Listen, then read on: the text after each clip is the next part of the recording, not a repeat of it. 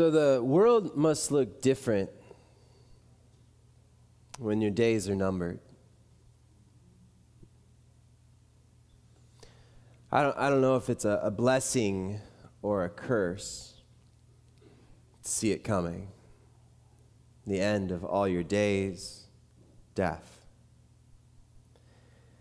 But it's what he sees up ahead, like debris floating down the Tiber River to Rome.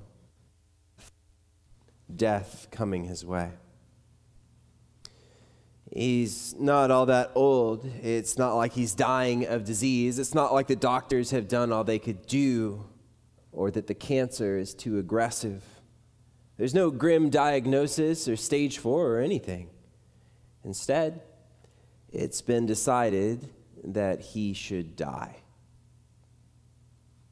And his days on death row are drawing to a close.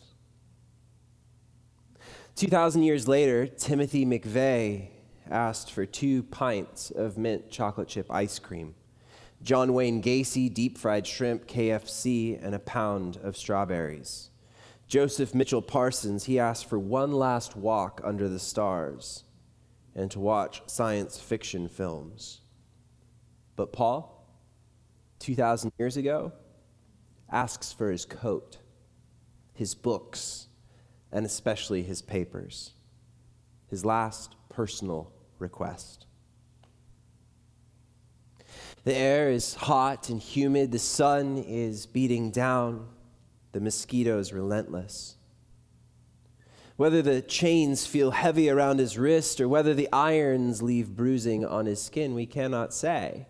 What are the conditions like? Are they sparse with a few comforts of house arrest or Roman military custody?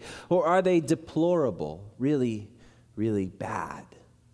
Is he shackled in place or chained to cruel guards? How are the accommodations? Overcrowded, dirty, rank, putrid, really, really gross, with the stench of urine and excrement splattered across the dirt floor?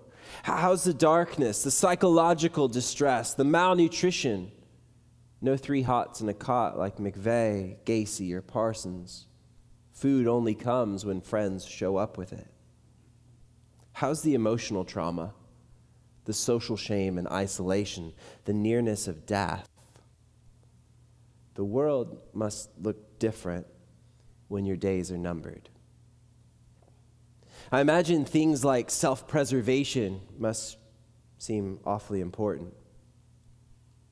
And then there's the self-pity and the regrets and the fear, anxiety, uncertainty, the worry. But I don't quite get that sense from Paul, especially as he writes to Timothy, I solemnly urge you in the presence of God in Christ Jesus, who will someday judge the living and the dead when he comes to set up his kingdom, preach the word of God. It's not save me, rescue me, get me out of here. It's preach the word of God.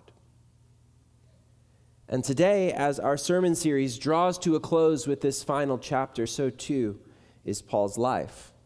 This is the last chapter. These are the last words Paul writes in Scripture. And as this church leader, this missionary, this apostle, genius of the faith, who once tried at all costs to put it to death, as he writes his final chapter to his protege in the faith, Timothy, there's no hint of self-pity.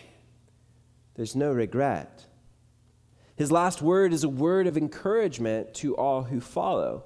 He faces death without fear and without doubt. The race is over, ahead awaits his reward. But what follows, it doesn't quite sound like the words from death row, from a man facing the end. But instead, these words are the words of a man eagerly looking forward to the beginning, where, as C.S. Lewis put it, there are far, far better things ahead. Any we leave behind. Would you pray with me? Lord Jesus, we lift you high. We give you all the praise, the honor, and the glory. For the breath of life in our lungs, we are grateful. And now, as we turn our attention to your word, I pray that it would take root in our heart, that we would understand these words in a new way, that even over the expanse of 2,000 years, it still can sink home in our lives today. Help us to preach the word of God and hope in you for all our days. In Jesus' name, amen. 2 Timothy chapter 4, verse 1. I solemnly urge you in the presence of God in Christ Jesus, who will someday judge the living and the dead when he comes to set up his kingdom, preach, that means declare, announce, proclaim, deliver the word of God. So Scripture, God's will and God's way. Be prepared whether the time is favorable or not, as the Greek says, in season, out of season. When the place is packed or when the chairs are all but empty, when they're engaged and hanging on every word, or when they're busy checking fantasy football scores or last-minute Black Friday deals. Here's what you do. Patiently correct. That doesn't sound like fun. Rebuke, even less. And encourage. Okay, I mean, that part's easy, but patiently correct, rebuke, and encourage your people with good teaching. So I've been to some churches where it is nothing but correcting and rebuking. And you leave feeling like punched in the gut and kind of worthless. It's like they forgot about that whole patiently correct and rebuke. And then encouragement is nowhere to be found. And that whole bit about speaking the truth in love, like it is absolutely missing. But on the other hand, I've been to other churches where it's like nothing but encouragement. And that may seem really good, but the encouragement that is offered is so superficial and fairy tale-ish, like potpourri trying to mask the stench of what's really going on. Like, what is this? Just some pep talk? They'll take a verse like Psalm 139, for instance. For you created my inmost being. You knit me together in my mother's womb. I praise you because I am fearfully and wonderfully made. Your works are wonderful. I know that full well. But God forbid the preacher actually finish the psalm, where it says just a few verses below in verse 19, if only you, God, would slay the wicked. Away from me, you who are bloodthirsty. We need it all. We need it all. Teaching and preaching that's well-rounded and willing to deal with the whole cornucopia. Everything, not just the flowery verses that we frame and place above our fireplace, but the sticky and gritty stuff of the Old Testament and the tough passages of the New Testament too. Preach the word of God and all of it. Preaching is God talk. Preaching is God talk. It's God's talk to us and our talk about God. We preach because God speaks.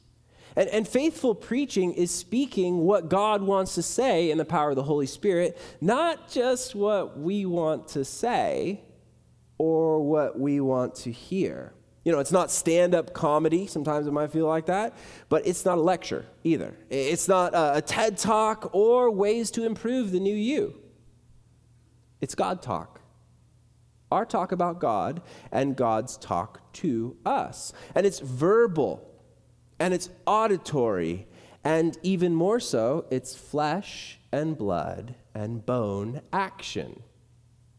Do you realize that my sermons are to be judged by the quality of disciples that my preaching produces. My sermons are to be judged by the quality of disciples that my preaching produces. And receiving the gospel. You know, when we pray that prayer at the end of the service, like, Jesus, would you come into my heart? I believe you died on the cross and you rose from the grave and all that.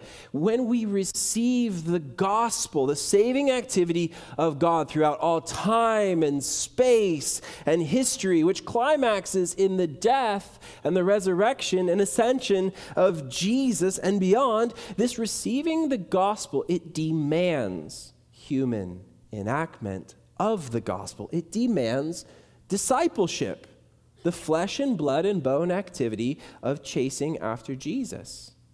Salvation that Jesus offers is a new vocation. It's a new life, it's a new calling, it's a new mission, not just a ticket to heaven. And Jesus' message is one of summoning. Come on, join, take part in God's reclaiming of God's creation. And it's really strange. Whatever Jesus wants done in the world, for some reason, Jesus chooses not to do it alone. But he includes us, as Paul says, to preach the word of God with our words and with our lives. And how we speak and how we receive and how we live, verbal, auditory, physical, spiritual, emotional, psychological, it makes all the difference. Do you realize that your job here on Sunday, is just as important as mine? Your job here on Sunday is just as important as mine. We are both to speak and receive and live out what God wants to do in our lives through the power of the Holy Spirit. It's not just what we want to say or hear or how we want to live. And in each Sunday's sermon, the church is reminded about who we are and whose we are and to whom we are to be accountable. But watch out. Verse 3 says, "For a time is coming when people will no longer listen to sound and wholesome teaching. They will follow their own desires and will look for teachers who will tell them whatever their itching ears want to hear." You know, Jeremy, he's just not as funny as Jeff. Sure, I'll give him. He's quieter than Kim. But he just doesn't have that same power that Kim brings.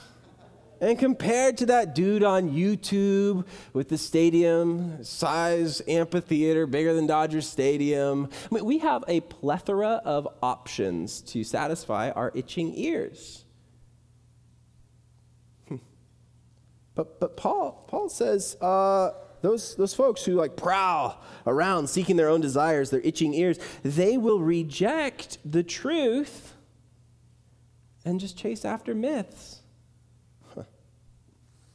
A person emerged from our church a few Sundays ago and saying to me at the door as she left, "I know that you wouldn't intentionally hurt anyone by what you said from the pulpit. But I was hurt by what you said in your sermon." And I thought, where in the world did you get the idea I didn't want to hurt you? Like, I'm a preacher. Infliction of pain comes with the job. And now, of course, I didn't say that because I'm not a jerk. But I'm supposed to talk about all the things we've been avoiding all week. And to be gut-wrenchingly honest, I love Jesus more than I love you. I love Jesus more than I love you. I tell that to my wife all the time, too. My kids, yeah. They're sick with hand, foot, and mouth. I love Jesus a lot more than I love you guys right now. But I do. I love Jesus more than I love you. And because I do, or try to, it helps me to want the best for you. To tell the truth, even if it makes me unpopular. And that's just the strange, awkward thing about Christianity in America today, it feels like everyone just wants to be an Instagram celebrity. I'm like, what?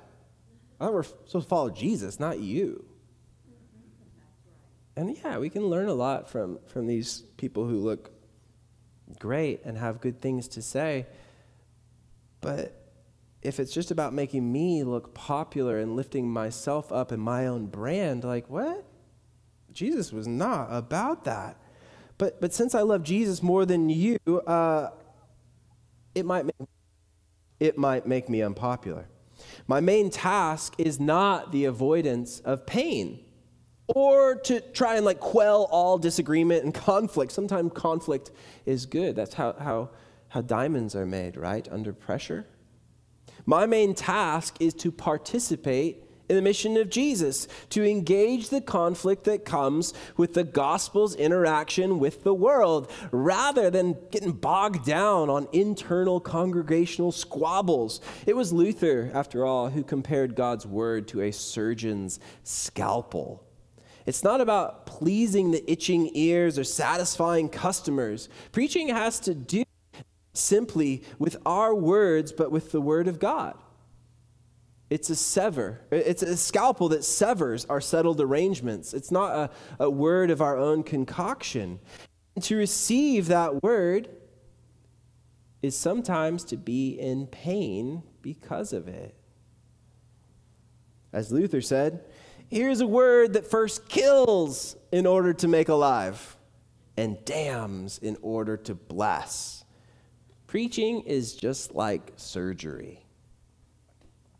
Or sword fighting. I don't know about you, but I have yet to stab somebody.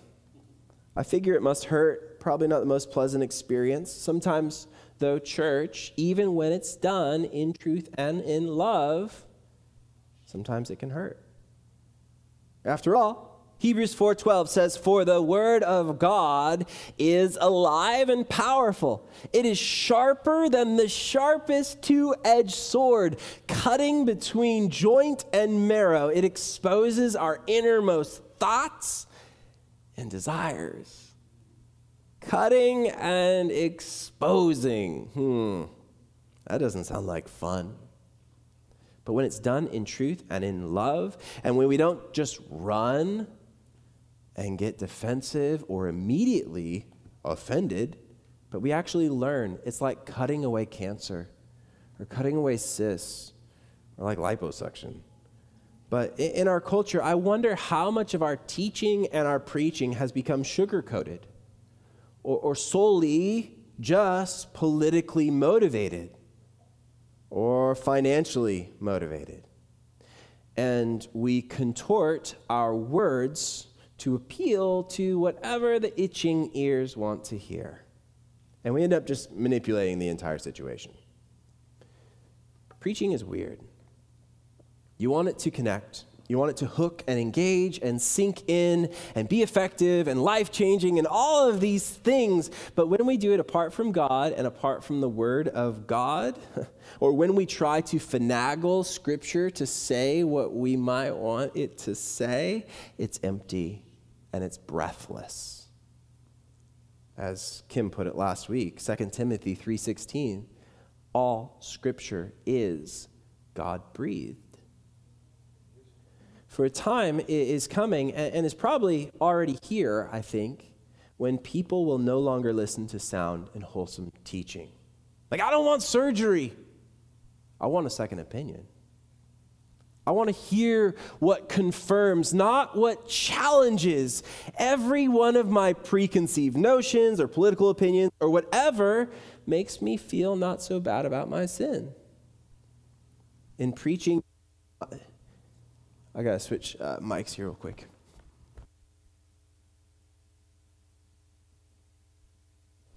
So in preaching, you'll know that it's not the gospel if it tries to offer a formula for living for Jesus without discomfort. Discomfort comes with it. And in the face of all my attempts to make Jesus more comforting and more comfortable, I hear Jesus ask, "What about the cross do you not get?" But you should keep a clear mind in every situation. Don't be afraid of suffering for the Lord. Work at telling others the good news and fully carry out the ministry God has given you. Don't be afraid of suffering for the Lord. Sounds about as fun as correcting and rebuking and cutting and exposing. But ask the persecuted church in China. Ask those suffering for Jesus in North Korea or Afghanistan or Somalia, where Christians are hunted for their faith, where Christianity only exists in secret, where police raids and persecutions are commonplace. But against all odds and logic, something is galvanized in us when we suffer for Jesus. Weird, right? But the evidence shows that there's this strength, there's this confirmation, this solidifying effect where Christianity becomes wildfire under pressure. If you want it to grow, outlaw it. Seriously. The problem is when it becomes nationalized, like in 313 AD with Constantine, when Christianity is legalized and becomes the official religion of the Roman Empire, it peters out, and the wildfire becomes a flicker. In a strange way, when Christianity is, in a sense, domesticated, we become cultural Christians, lackluster and lukewarm Christians who don't really know what Christianity is or means. It's something of like a heritage or just a lousy, meaningless tradition and not a mission that is far more important than anything else remotely related to anything else. When Christianity became the official religion of the Roman Empire in 313, paganism overwhelmed it. But wait, it's the official religion of the empire. Paganism overwhelmed it. You know why? Because it became hard to distinguish who the true Christians were. Because people were claiming to be Christians everywhere. It was domesticated, cultural, state religion. Many so-called Christians were just simply practicing pagans. Indulging in all kinds of immoral behavior inconsistent with the way of Jesus. Yeah, but I'm a good person. I go to church. Oh, great. So you must totally understand that the church isn't just a place you go. It's a mission you're on, and it's far more important than anything remotely related to anything else. You ready to suffer for it? Oh, well, I just thought it was like a belief, like moral guidelines or something. Don't be afraid of suffering for the Lord. I'd like to think that I'm not, but when have I? Like ever. Just before midnight, my Uber driver, Bereket, picked me up at the Raleigh-Durham Airport in North Carolina. And we small-talked our way along the highway, cutting through the forest of dark, tall trees. And I can always talk soccer with foreigners. But after our small talk, I asked him, where are you from originally? And he said, Eritrea, north of Ethiopia. And I had a globe growing up, and I'd memorized all these like countries and locations around the world, and I knew it was Northeast Africa. Majority Muslim population, totalitarian dictatorship, where human rights are among the worst in the world, and of course, where Christianity is outlawed. So here I am, alone in the middle of the night with a complete stranger in the middle of a dark forest. And I knew the next question would be, and here it comes, so what do you do? And I said, construction. No, I said, I'm I'm a pastor. Silence. Protestant, he asks. Yeah? Yeah. Silence. I ask hesitatingly, knowing the answer is going to be no. But I ask, do you go to church? Oh, yes, but my pastor back home has been in jail 20 years. No kidding. For what? Preaching the word of God. Turns out Eritrea is number 6 on the list of most dangerous places to be a Christian. In the remaining 20 minutes of our drive, I learned that Bereket was a refugee who had come to this country with his family seeking political asylum. He works at a convenience store by day, and by night he Ubers to support his wife and kids. He spoke at length of seeing God's hand in creation, the beauty of the moon on the waves, and a lifelong dream to see the Pacific. I learned so much in such a short amount of time about Jesus and being unafraid to suffer for him. And when I stepped out of the car, it was bittersweet. I was encouraged and embarrassed. Embarrassed at how my refugee Uber driver was blown away that we Christians here in America have all the freedom in the world to read and study and live out the Word of God, and don't. But Paul writes, work at telling others the good news. It's not just from the stage or from the pulpit. It could be in an Uber or at the dinner table or at Target. It's about preaching the word of God with your lips and with your lives, and fully carry out the ministry God has given you, raising kids, going to school, working at the 7-Eleven or a law firm or the job site or wherever you may be. He continues, as for me, my life has already been poured out as an offering to God. The time of my death is near. The Roman Emperor Nero is about to separate Paul's head from his body. Regardless, I have fought the good fight. I have finished the race, and I have remained faithful. And now the prize awaits me, the crown of righteousness, which the Lord, the righteous judge, will give me on the day of his return. And the prize is not just for me, but all who eagerly look forward to his appearing. Paul's saying, I'm about to die. My life is an offering on God's altar, like a priest pouring out wine for a whole burnt offering. This is the only race worth running. I've run hard to the finish, believed all the way. All that's left now is the shouting, God's applause. And that's what we're after, right? All that we do is for the applause of nail-scarred hands. That's the goal for what it means to preach the word of God. And now Paul, he gets into personal matters, because preaching the word of God is personal. Verse 9, Timothy, please come as soon as you can. Demas has deserted me because he loves the things of this life and has gone on to Thessalonica. Dang, Paul does Demas dirty here. Like, bro, you show up in the Bible as the dude who deserted Paul. Sad part is, if it's the same Demas, probably is, but we don't know for sure. But if it is, he gets mentioned in Colossians and Philemon as a trusted friend and co-worker of Paul. But something changed.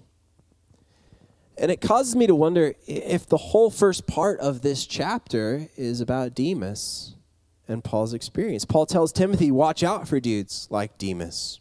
Demas has deserted me because he loves the things of this life. Maybe he wasn't down with the whole patiently correct and rebuke and encourage stuff. Maybe he's no longer listening to sound and wholesome teaching. Maybe he's following his own desires. I mean, Thessalonica is vastly populous and wealthy. Maybe he's looking for teachers who will tell him whatever his itching ears want to hear. Maybe he's rejecting the truth and chasing after myths. Maybe he's afraid of suffering for the Lord. But why is it that whenever I read the Bible, I always assume I'm like David, a man after God's own heart? I mean, before he hooks up with some dude's wife and then has him murdered. But why do I always assume I'm like Joseph, the golden boy, or Elijah, who's willing to stand up against pure evil, when in reality, I'm a lot more like Demas. I'm in the back of an Uber and I have no clue the magnitude of your faith. Sure, I get up on Sundays and I engage in God talk, and I'm trying to break free from domesticated Christianity. I don't want to be a cultural Christian. I don't want to be lackluster and lukewarm, but that pull to chase after the things of this life is strong. But in the end, it's never fulfilling like living for Jesus. Don't be like Demas. Instead, preach the word of God, fight the good fight, finish the race, and remain faithful. Crescens has gone to Galatia, and Titus, a trusted and valuable companion, has gone to Dalmatia. The situation, it seems lonely, because to preach the word of God sometimes is a lonely ordeal. Most of Paul's ministry team has either deserted him or they have gone on to new assignments. But Paul isn't completely alone. Verse 11 says, only Luke, the physician, and as tradition goes, the author of the Gospel of Luke and also Acts, is with me. Bring Mark when you come, for he will be helpful to me in my ministry. But it wasn't always so. Mark deserted Paul on his first missionary journey. He left him.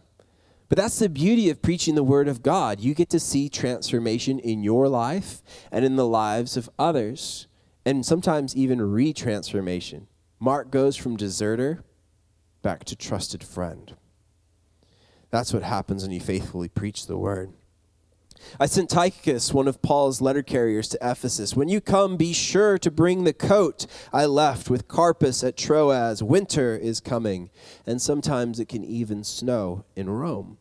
Also bring my books and especially my papers. This is his last written request. Not mint chocolate chip ice cream, not one last walk under the stars, but here, my books and especially my papers. Why? Well, maybe he intends to write more, to preach more by doing this. Verse 14, Alexander the coppersmith did me much harm, and sometimes that's how it goes when you preach the word of God. Paul wrote in his first letter to Timothy that he handed over Alexander to Satan. But Alexander was once a trusted and loyal companion. Now he's a bitter enemy. But check out what Paul says. It's not, forget that guy, he's a nasty fill in the blank. No, Paul writes, but the Lord will judge him for what he has done. Be careful of him, for he fought against everything we said. The first time I was brought before the judge, no one came with me. Everyone abandoned me. Losers! Can you believe they call themselves followers of Jesus? No, Paul doesn't say that. Instead, he writes, may it not be counted against them. Sounds a lot like Jesus, abandoned at the time of his most need. But here, he prays like Jesus that it won't be held against them. But the Lord stood with me and gave me strength so that I might preach the good news in its entirety for all the Gentiles, non-Jews, to hear. And he rescued me from certain death. Yes, and the Lord will deliver me. The Greek is ruomai. He will draw me to himself and for himself. And now that's a strange way of thinking about deliverance. He will draw me to himself and for himself. It's not necessarily just out of the conflict or out of the disagreement or out of the trial or out of the difficulty or out of the pain, but drawing me to himself and for himself, delivering me from every evil attack, and will bring me safely into his heavenly kingdom. All glory to God forever and ever. Amen. And this is all coming from one in chains with his head on the chopping block. Give my greetings to Priscilla, the female authoritative teacher and house church leader and host. Oh yeah, and to her husband Aquila too. And those living in the household of Onesiphorus, the supporter of Paul beside Timothy in Ephesus. Erastus stayed at Corinth. He's the city treasurer, a pagan convert. And I left Trophimus sick at Miletus. He's also not a Jew. And his presence with Paul has actually led here now to Paul being in chains in Rome. It caused a riot back in Jerusalem. So he just leaves him sick, I guess, at Miletus. Do your best to get here before winter. Eubulus sends you greetings, and so do Pudens, Linus, Lucy, Charlie Brown, and Pigpen, Claudia, and all the brothers and sisters. May the Lord be with your spirit, and may his grace be with all of you. And these are the last words of Scripture, penned by Paul. His dying wish, his solemn urge in the presence of God to Timothy and to us, preach the word of God.